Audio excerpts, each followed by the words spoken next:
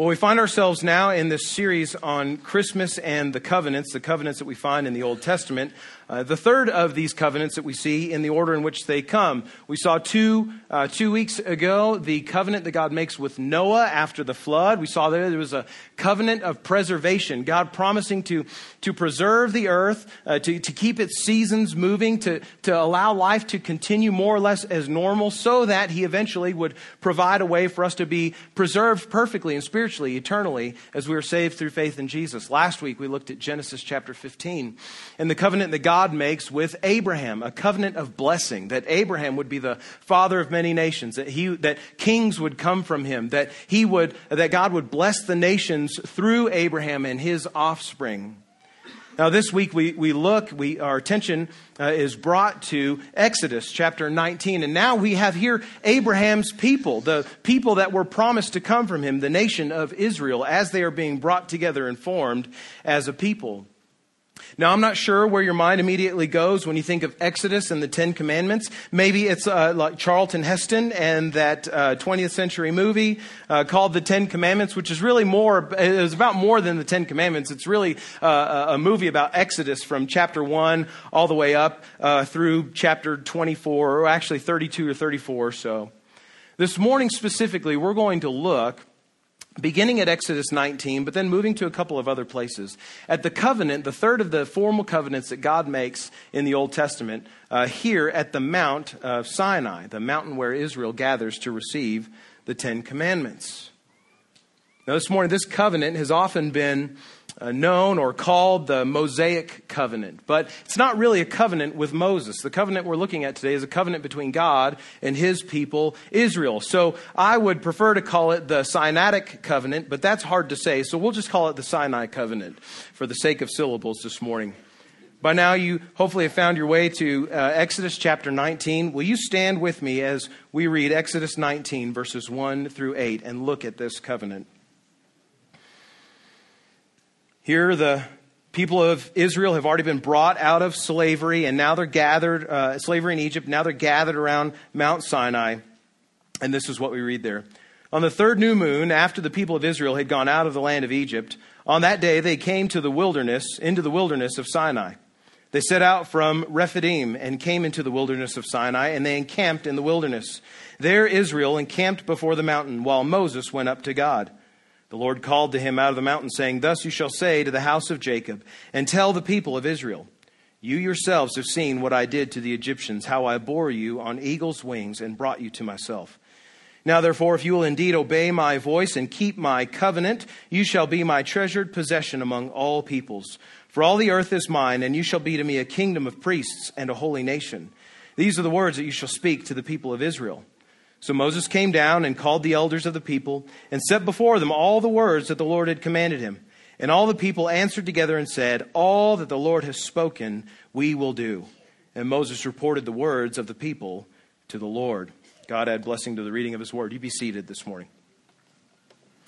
So as we look at this covenant, we're going to look at three aspects of it. We're going to look at the covenant parties. We're going to look at the content of the covenant. We're going to look at the sign that God gives to the covenant.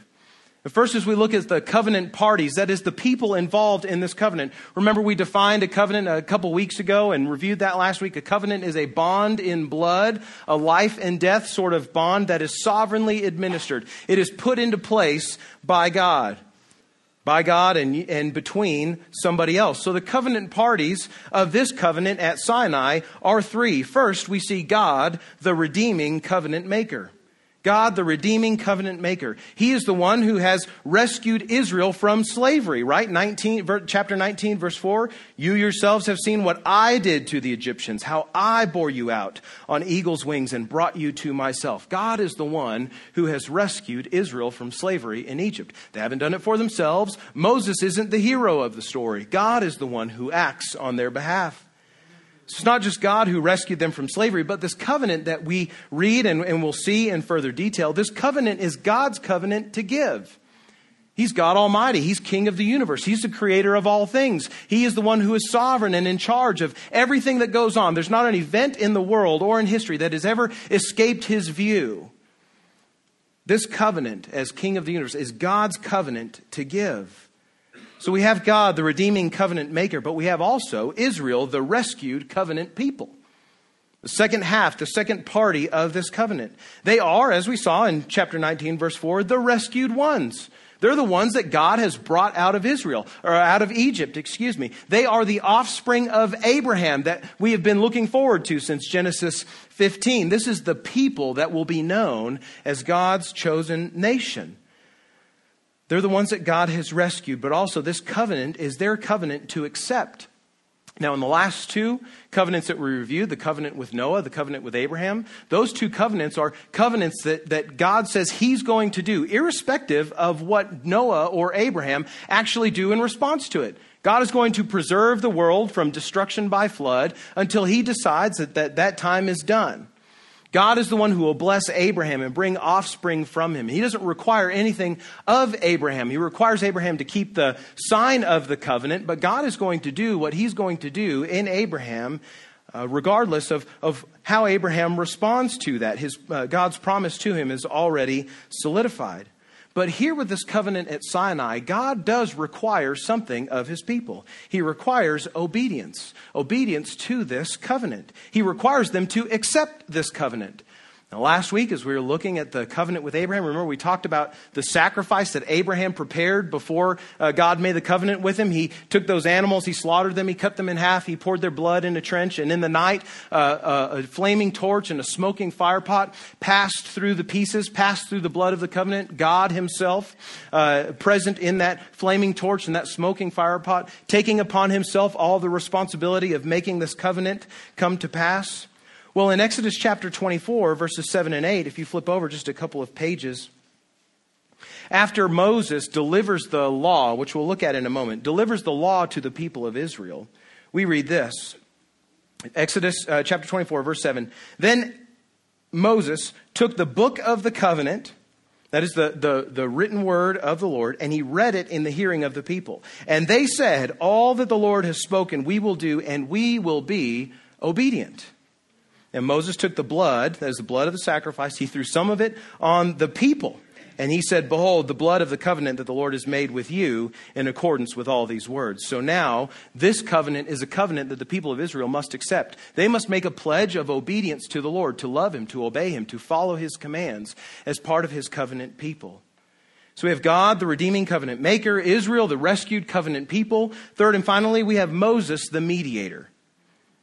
Moses, the mediator, this guy who represents God to the people of Israel and Israel, the people of Israel, to God. He is the one who goes between. He hears from the Lord and he delivers those words to the people. He takes the requests of the people, even the sins of the people, and prays for God's forgiveness for those things, right? He presents those things, those concerns to God. Moses is the one who goes in between. He speaks on behalf of God and represents the people to the Lord. These are the covenant parties. God, Israel, and Moses. Now, there's a particular significance to this covenant as we find it in the Old Testament. The present significance of this of the covenant parties in Exodus is this, that it is the Lord who determines how his people will be in relationship with him. God, the redeeming covenant maker, is the one who determines the boundaries of the relationship in which his people interact with him. Friends, any God that we can create, any God that we can conceivably manipulate by our actions or by the things that we do, even by our prayers or by our words, he is no God at all. The Lord reveals himself in Scripture as the one true God of the universe who holds our existence in his hands. He is eternally good, he's eternally just, he's eternally loving, and it is he who controls all things. Because he is God and no other, he has the unique right to declare to his creation how they are to relate to him. The beautiful thing about God from Exodus here is that God wants to be known by his people as a loving deliverer. God wants his people to know him as the one who loves them and has delivered them from slavery. So there's a covenant significance that it's the Lord who determines how his people relate to him. But there's also a sort of covenant expectation. There's a lingering longing for something more that comes out of this covenant and these covenant parties. Specifically, it is this. There begins to build at this time with Israel a longing for a time when God's people will speak to God face to face. Here in Exodus 19, God and his people are not speaking face to face. God rests atop the mountain at Sinai. He calls Moses to come up to him. In fact, God calls the people of Israel to come up, but out of fear, they don't. They stay around the base of the mountain, and they tell Moses, you go up, you represent us, and then come back down and tell us what God says. There is beginning at this moment in Exodus 19 a longing, a growing expectation and a longing for a day when God's people will see him face to face. When there's not fear to come before the Lord. When there's not fear to be in his presence. God intends here, right, that the people do come up to meet with him in Exodus. But they stay back. And so the lingering hope that comes from that, a lingering hope that comes from God giving his law, is for a day when God's people will not be far off from him, but will gladly draw near to see him, to be with him face to face. So having seen that covenant significance and the covenant expectation that go along with the covenant parties, we can look forward to the New Testament, or maybe beginning with the New Testament and looking backward to Exodus, see Jesus as the mediator of a better covenant.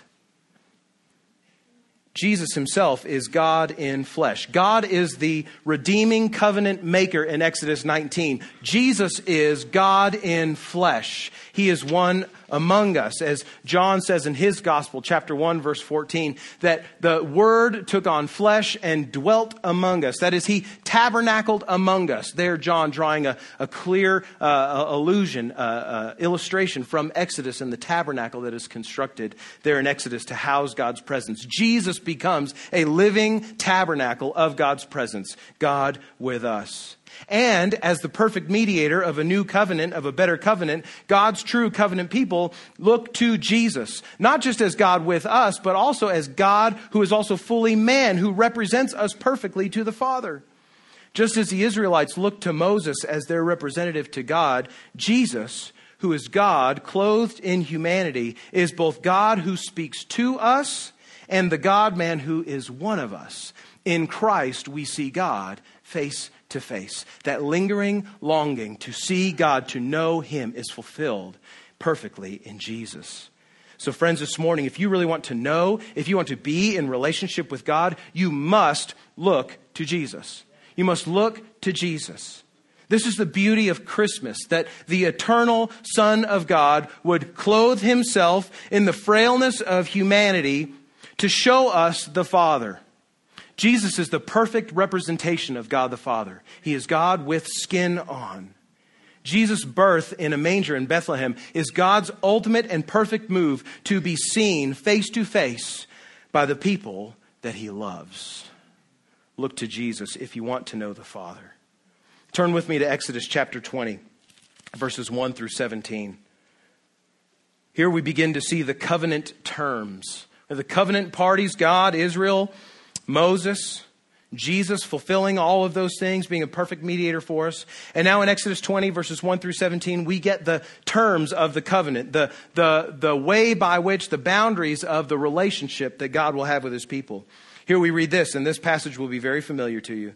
God spoke all these words, saying, I am the Lord your God, who brought you out of the land of Egypt, out of the house of slavery.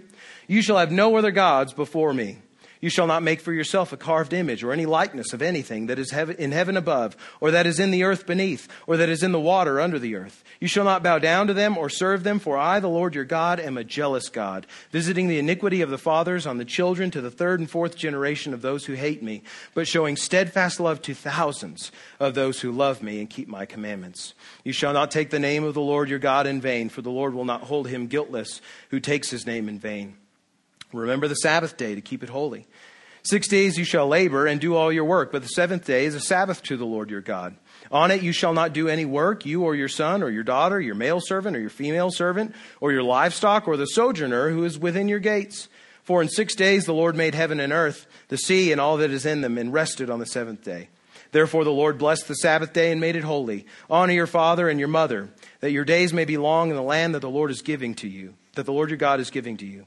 You shall not murder. You shall not commit adultery. You shall not steal. You shall not bear false witness against your neighbor.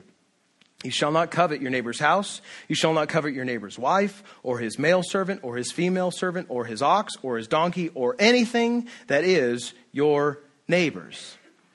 This passage, these verses that we know as the Ten Commandments, sum up the terms of the covenant that God is making with his people. He is going to be their God, and if they will obey his commands, he will make them his treasured possession, a holy nation, a nation of priests to represent the world, the peoples of the world, to God. This covenant that he makes, the terms of the covenant, show us that this is a covenant of holiness. Remember, Noah's covenant was covenant of preservation. Covenant with Abraham is covenant of blessing. This covenant with Israel is a covenant of holiness. From the first part, it reveals to us the Lord's holy nature. To see the Lord's holy nature, we need to look only to commandments 1 through 4 of the 10 commandments there, right? You shall have no other gods before me. You shall have no idols. You shall not take the Lord's name in vain. Honor the Sabbath day and keep it holy. These commandments show us that there is no one like God. That God is, the Lord is wholly other than any God that we can suppose or imagine.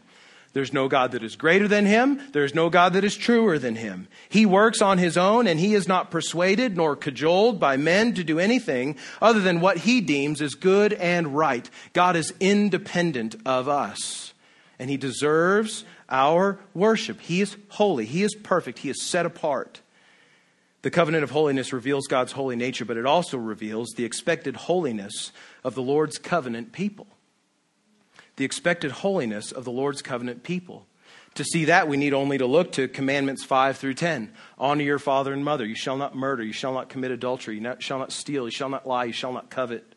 All of these commandments relating to the interpersonal relationships that are going to take place within Israel, the people of Israel. If you read through Exodus 21 through 23, there we have Moses writing out what is called the case law. The case law is essentially the 10 commandments applied to everyday living. It is the law, the 10 commandments, in the case that such and such happens. So it's direct application of the 10 commandments there. And it all has to do with how the people relate to one another and relate to God as his covenant people.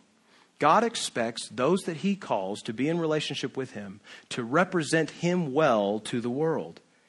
And that's the significance of this covenant of holiness, that God expects his covenant people to represent him well, to represent him rightly to the world. God gives to Israel a covenant that they will, here in Exodus, they will never be able to keep perfectly. They steal, they lie, they murder, they commit adultery. The Israelites covet. They take the Lord's name in vain and they profane the Sabbath. They make idols. The truth of the matter is, if they break just one of the terms of this covenant, if Israel breaks just one of these 10 commandments, they've broken all of them. They've broken the whole contract of relationship. But for God to expect less than perfect holiness from his people would be a concession on his part to appear, or to at least to be content to appear less than holy to a world full of sin. See, if God requires less than perfect holiness of the people that he has saved and called to himself, as they are his representatives in the world, that means he is content with being represented as less than holy in the world. But that's not true. So God requires perfect holiness of his people. This is where the laws for sacrifices and for sacrifices for sins become so important. Out of God's own grace, knowing that Israel would not match his holiness, could not match his holiness because they are sinful, God makes, even in the law, within the terms of the law, provision for them to have their covenant-breaking sins forgiven. This way, even though the people of Israel will sin and break the covenant that God has made with them, God's holiness is still clearly illustrated to the world.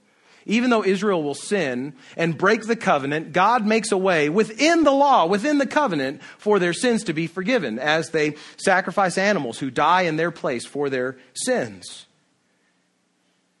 So when sinners who are sorry for their sin, for their wrongdoing, their rebellion against God, when they lean upon the grace of this holy God, he is good to hold them up from falling. And in so doing, he shows himself to be just. As sin is punished in the death of an animal in the place of the sinning Israelites, and also God being the one, the justifier of the one who is humble and repenting from his sin as they receive God's grace. The covenant significance of this covenant here in Exodus is that God expects his people, his covenant people, to represent him well in the world. And out of that comes another sort of expectation, a lingering longing for something more, for something maybe more significant, something lasting. And out of that comes this. Out of this covenant of holiness comes a day when God's people will be made holy forever. Knowing that God is a holy God and wants his people to represent him as perfectly holy in the world, we have this expectation of a day, a longing for a day when God's people will be made holy forever. The law that God gives in Exodus, impossible as it is to keep so long as we are sinful, still shows God to be just and good. But it's also the law that plants in the hearts of those who hear it and who know it to be better than they know they are on their own. The law calls us to want something more than our sinful heart continually takes us to. Among God's people in the Old Testament, this desire to be holy for more than a moment would lead to a desire to be free from sin and to be made holy forever. That's the expectation that comes out of this covenant of holiness, that longing that comes out of it. And so we move forward to the New Testament, or we can begin at the New Testament, look backward at Exodus, and we see Jesus, the one who fulfills the law perfectly. Jesus, the one who is perfectly holy, as God in flesh, fully God, fully man, fulfilling the law. He, as a full human, as being entirely human and yet entirely God, a son of Abraham, a member of the people of Israel, Jesus knows and keeps the law perfectly. If we turn to Matthew chapter 5, the Gospel of Matthew chapter 5, verses 17 through 20. There we read this. Jesus in the Sermon on the Mount says, "Do not think I have come to abolish the law or the prophets. I have not come to abolish them, but to fulfill them. For truly I say to you, until heaven and earth pass away, not an iota, not a dot will pass from the law until all is accomplished." That word law referring to what God gives to his people in Exodus there. Verse 19, "Therefore, whoever relaxes one of the least of these commandments and teaches others to do the same will be called least in the kingdom of heaven. But whoever does them and teaches them will be called great in the kingdom of heaven. For I tell you, unless your righteousness exceeds that of the scribes and Pharisees, you will never enter the kingdom of heaven." Jesus knows the law, and he knows that the law represents God's perfect holiness, and that God's covenant people are to reflect the perfection, the holy perfection of God to a world well and rightly. So Jesus doesn't undo the law. He doesn't say, the law is obsolete now, we're going to do something new. No, he says, no, the law shows righteousness. It shows perfect righteousness. And to be righteous, you've got to keep the law. But the implied problem there is, friends, we've never kept the law. We break it constantly. And so Jesus comes as God in flesh, God, the perfect God-man, to do what no human has ever done before, to fulfill the law, to be obedient to every aspect of the law, his entire life, never once rebelling against the Father. He knows the law. He keeps the law perfectly. He fulfills the law for us. But also, as the law of God reveals God's righteousness, his holiness, we see Jesus, who is the very righteousness of God, with skin on, who is the sacrifice for our sins. 2 Corinthians 5:21, there the Apostle Paul reminds the church at Corinth that Christ became sin. He who knew no sin became sin, so that in him we might become the righteousness of God. Just as God provided sacrifices for his people as provisions in the law that they would inevitably break, so Jesus, who is God with skin on, lives a perfect life as a human being, doing what we could never do. He is the righteousness of God embodied and dies on the cross for our sins so that we might have his righteousness as we trust in him. Jesus is the one who fulfills the law perfectly. He is the one that all of Israel has been hoping for, someone who would actually do this. Friends, know this morning, that whether you're a Christian or you're not yet a Christian this morning, true holiness, being like God, righteousness, is not something that you do. It's not something that you succeed at with your own efforts. But holiness, true holiness, is something that is done for you, in your place, and in you by Jesus. Jesus, who is our perfect mediator, the better Moses, God in flesh, who was born at Christmas, did so that as a grown man, having never broken God's law, he could die for our sins. He could pay the penalty that we deserve for our rebellion against God, to bring us forgiveness, to present us to God as holy and blameless. Friend, you will never be holy. I promise you, between now and the time that you get home from church this morning, you will display your own unholiness. I'm not planning on it, but knowing how people drive in Albuquerque, I'm sure that it will happen. Our unholiness, our inability to fulfill the law, to live as perfect, holy representatives of God in this world is always in front of us. The evidence of our sinful hearts is ever before us. So friends, don't think that you can achieve holiness on your own. Don't think you can be a perfect representative of God to the world. Don't think you can even be a good or decent representative of God in the world on your own, because you can't. But Jesus, who is more than a good representative of God, he's God in flesh, fulfills the law that God requires of his people, and dies for your sins to make you holy. Trust Jesus for your holiness. Trust Jesus for your relationship with God. Trust Jesus as he makes you to be a representative of God, of his grace, his justice, his holiness, his goodness in the world. We've seen the covenant parties. We've seen the covenant content. Let's now look at Exodus chapter 31, verses 12 through 18, as we see the covenant sign. You'll recall in Genesis 9, God gives the covenant sign, this reminder of the covenant of the rainbow to Noah. In Genesis 17, he gives the covenant sign of circumcision to Abraham and to his offspring forever. And now here in Exodus 31, God gives to his people another sign for this covenant of holiness. And that covenant sign is itself the Sabbath. Look at Exodus 31, verses 12 through 18. The Lord said to Moses, "You are to speak to the people of Israel and say, 'Above all, you shall keep my Sabbaths. For this is a sign between me and you throughout your generations, that you may know that I, the Lord, sanctify you. That is, I make you holy. I set you apart. You shall keep the Sabbath because it is holy for you. Everyone who profanes it shall be put to death.'" So that's pretty serious. "Whoever does any work on it, that soul shall be cut off from among his people. 6 days shall work be done, but the seventh day is a Sabbath of solemn rest, holy to the Lord.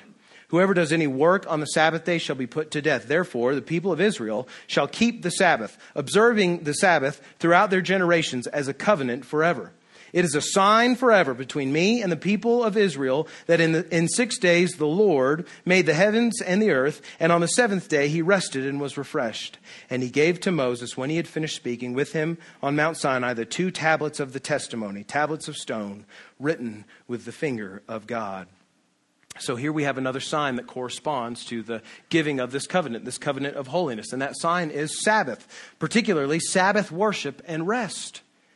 The sign of the Sabbath is intimately tied to God's creative work at the beginning of the cosmos. Right? Genesis 1:1, in the beginning God created the heavens and the earth. And over the course of 6 days, he creates all the different aspects of the universe as we know it. And on the seventh day, God rests. So also he requires of his people to work 6 days, and on the seventh to rest from their labor, to worship and to be refreshed. Sabbath worship serves as a sign to Israel that reminds them of who the Lord is. Worship on one day of the week where there's no concern for work, there's no concern for toiling and providing for the family. One day where you rest, you can spend that day in worship to remind yourself of who the Lord is. The Lord is not a slave driver like the Egyptians were, but he's a slave deliverer.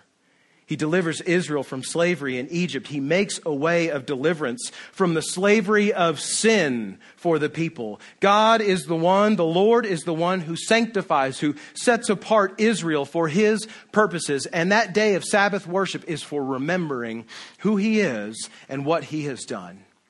This God is like no other. This God has done things that no other could do. This God has done things for Israel that no man could ever do for them, and he deserves their worship. And he requires them to set aside a day to remember who he is and what he has done.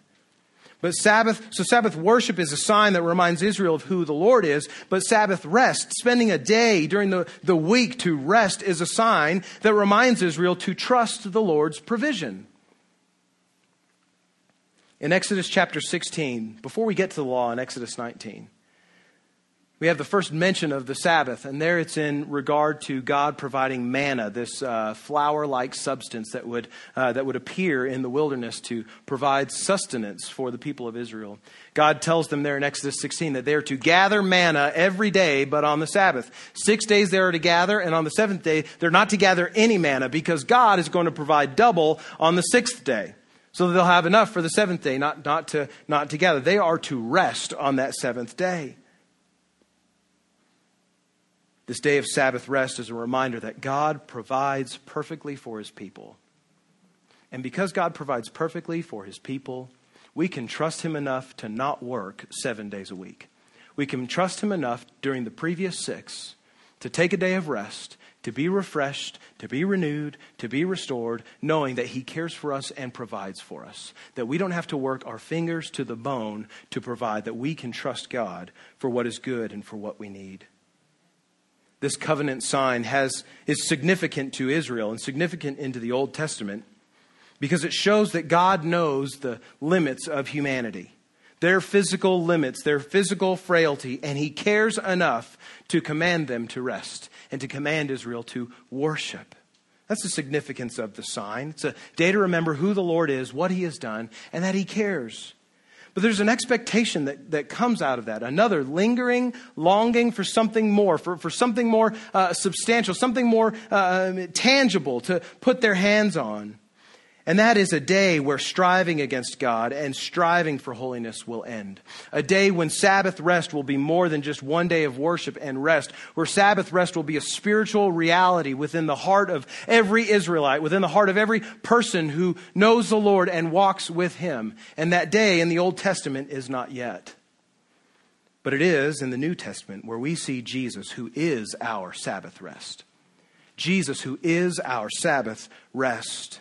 Jesus, who is Lord of the Sabbath, as he himself says in the Gospels, clarifies for those that he is teaching and those that are questioning him in John chapter 7, verse 23, clarifying the purpose of the Sabbath. On that day, Jesus finds a man who was crippled, and Jesus heals this man and causes him to be able to walk. On the Sabbath, where no work is supposed to be done. And the Pharisees and the scribes come to him and they're jumping all over Jesus. And it's just like, hey man, don't you know that you're not supposed to do any work on the Sabbath? Don't you know that this is our day for rest? And Jesus looks at them and says, are you kidding me? You've missed it entirely.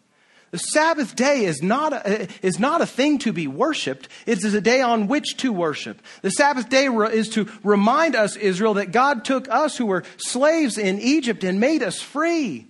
He took we who had no rest and gave us a day of rest. This is a day to be refreshed, to be restored, to be renewed spiritually and mentally and physically. And so healing a man on the Sabbath isn't opposed to Sabbath regulations. It fulfills it. If the Sabbath is for anything, it's for making people whole, Jesus says. He clarifies the purpose of the Sabbath because he is the Lord of the Sabbath. He's the one who created it. We have the clear purpose of this day of rest in Christ, but also he in his own life and in his death and in his resurrection, he provides for his people an eternal Sabbath rest. He provides for his people an eternal Sabbath rest. Turn in your Bibles to Hebrews in the New Testament. Hebrews chapter 4, verses 8 and 10. Here in Hebrews 4, the author of Hebrews will remind his audience of the character Joshua, the one who follows Moses as leader of Israel, who brings the people to Canaan, to the promised land. And there in Hebrews 4, verse 8, we read this.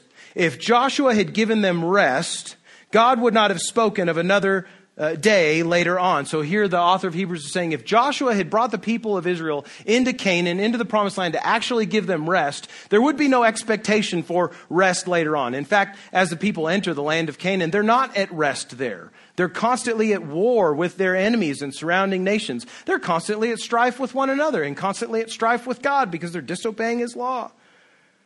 Verse 9, so then there remains a Sabbath rest for the people of God. There's a Sabbath yet to be fulfilled.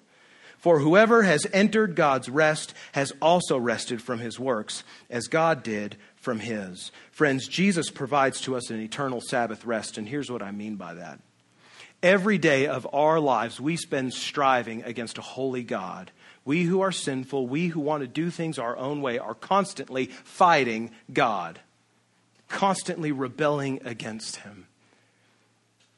And even though he desires for us to be holy, to be in relationship with him, there's still that relational strife. If the people of Israel had achieved real Sabbath when they'd gone into Canaan, they would not have continued striving with God through the rest of their history. So the author of Hebrews says there's still a Sabbath rest yet to come. What's he talking about?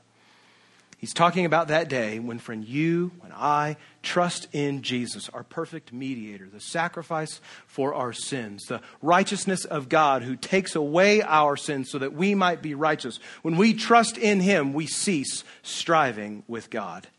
There's no longer this fight. There's no longer this conflict. There's no longer this tension between us and the God who has created us. Jesus has made peace between us and our Creator.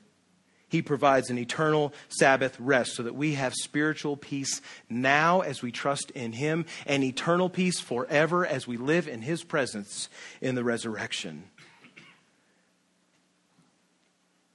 Church, this morning, my exhortation to you, my encouragement to you is this Christmas, cease striving and find rest in Jesus. Stop fighting with the expectations of this holiday season. Stop trying to keep up with the Joneses. Not the Joneses that are in our church, the figurative Joneses. Stop trying to be better than your neighbor. Stop trying to prove yourself a better worker than the person that's in the cubicle next to you. Stop trying to prove yourself to be the best mom on the block, the best dad in the office space. Stop trying to prove that you are the best anything, the best pastor, the best Sunday school teacher. Quit striving for stuff in this and just rest in Christ. Understand that that's why he came, Christian, to give you rest. You have nothing to prove to God, nothing to prove to anybody else, only Christ to trust. You, friend, you who are not a believer this morning, you who don't know Jesus, you who are striving daily, either with maybe the guilt that you have for your own sin, you who are striving daily with some of the things we just mentioned a moment before, trying to be better, trying to be more, trying to be perfect. You're striving and fighting with yourself and with others every single day. Know this morning, that because Christ was born, because the eternal Son of God took on flesh and was born in a manger, you can have peace with God and peace in this life. You can have rest from all of your trials. That's why in Luke chapter 2, verse 14, when the angels sing and declare that Christ is born, this is their song. Glory to God in the highest, and on earth peace among those with whom he is pleased. Friends, God is not pleased in your efforts. God is not pleased by your works. There's nothing you can do in your sinfulness to please him. What causes you to be pleased or pleasing to God is having faith in his Son, who he sent to redeem your broken, lost, sinful, enslaved to sin soul. Know peace today by knowing Christ. Friend, if you don't know Jesus today, come know him today. Know peace today by trusting in Jesus. Know rest today by trusting in Jesus. Cease from your striving against the burden of morality and being perfect by trusting in Jesus. Let him do that for you. Let him do that in you. Surrender your life to him so that he can do in your heart and in your life what he was sent to do. Let's pray.